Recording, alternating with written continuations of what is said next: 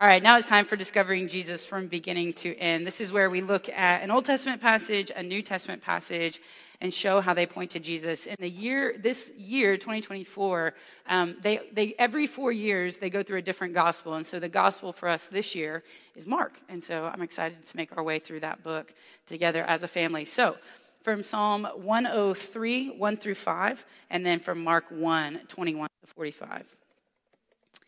My soul, bless the Lord, and all that is within me, bless his holy name. My soul, bless the Lord, and do not forget all his benefits. He forgives all your iniquity. He heals all your diseases. He redeems your life from the pit.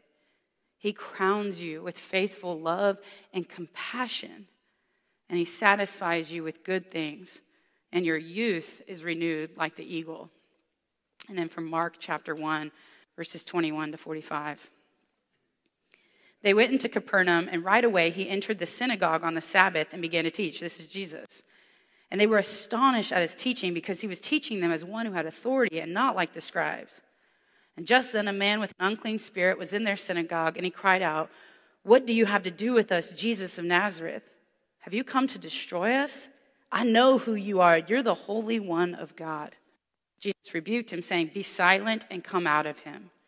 And the unclean spirit threw him into convulsions, shouted with a loud voice, and came out of him. And they were all amazed. And so they began to ask each other, "What is this? A new teaching with authority? He commands even the unclean spirits, and they obey him." At once the news about Jesus spread throughout the entire vicinity of Galilee. As soon as they left the synagogue, they went into Simon and Andrew's house with James and John. Simon's mother-in-law was lying in bed with a fever, and they told him about her at once. So he went to her, and he took her by hand and raised her up. And the fever left her, and she began to serve them. And when evening came, after the sun had set, they brought to him all those who were sick and demon-possessed. The whole town was assembled at the door, and he healed many who were sick with various diseases and drove out many demons. And he would not permit the demons to speak because they knew him. Very early in the morning, while it was still dark, he got up and he went out and he made his way to a deserted place. And there he was praying. Simon and his companions searched for him, and when they found him, they said, "Everyone is looking for you." And he said to them, "Let's go on to the neighboring villages so I may preach there too. This is why I have come." He went into all of Galilee, preaching in their synagogues and driving out demons. And then a man with leprosy came to him. And on his knees he begged him, "If you are willing, you can make me clean." Moved with compassion, Jesus reached out his hand and touched him. "I am willing," he told him, "be made clean." Immediately, the leprosy left him, and he was made clean. And then he sternly warned him and sent him away at once, telling him, "See that you say nothing to anyone, but go and show yourself to the priests and offer what Moses commanded for your cleansing as a testimony to them." Yet he went out and began to proclaim it widely and to spread the news, with the result that Jesus could no longer enter a town openly, but he was out in deserted places, and people came to him from everywhere. This is the word of the Lord. Let's pray. God, for preserving your word, we're grateful. Would you allow my words to be beautiful, true, and right, and may they honor you this morning. We ask this in the name of the Father, Son, and Spirit. Amen. So my family, we were just hit with illness all through the holiday season. So I had COVID over Thanksgiving, and then I had the flu before Christmas, and then my parents got COVID at Christmas. So we finally had our Christmas this weekend. And I've made the drive up 35, 100 times at least by now in the last decade. And there's always billboards that just are questionable. And but I like reading all of them. And so the girls and I went up there, and one of the billboards says, "The answer to all your problems is Jesus." And I don't know what it is about my personality, but I was like, all your problems? Really? What if you just have an algebra problem? Like, is the answer really Jesus to your algebra problem? And as I was sitting there driving and thinking about it, I realized, no, but that is still a problem you can bring to Jesus. Like, if math is hard for you, you should pray and ask God to give you help, or at least have somebody smarter than you sit next to you, right, in the classroom. And so there are no children in here. We can make jokes about cheating, right? Right? Or I thought about maybe like your problem is you just need money. And again, that's a problem you could take to Jesus, because every good and perfect gift comes from on high, and he supplies all our needs. And so you can imagine the chuckle I had when I opened up to the narrative and realized that this narrative, really, the title should be the exact same title of that billboard. The title of this narrative should be "The Answer to All Your Problems is Jesus." The way that David, who wrote Psalm 103, would probably say is he'd probably say the answer to all your problems is Yahweh, because he doesn't quite yet know that Jesus is Yahweh and will be the fulfillment of that. But we see it right there in Psalm 103. Do you need forgiveness? The answer is in Yahweh. Do you need healing?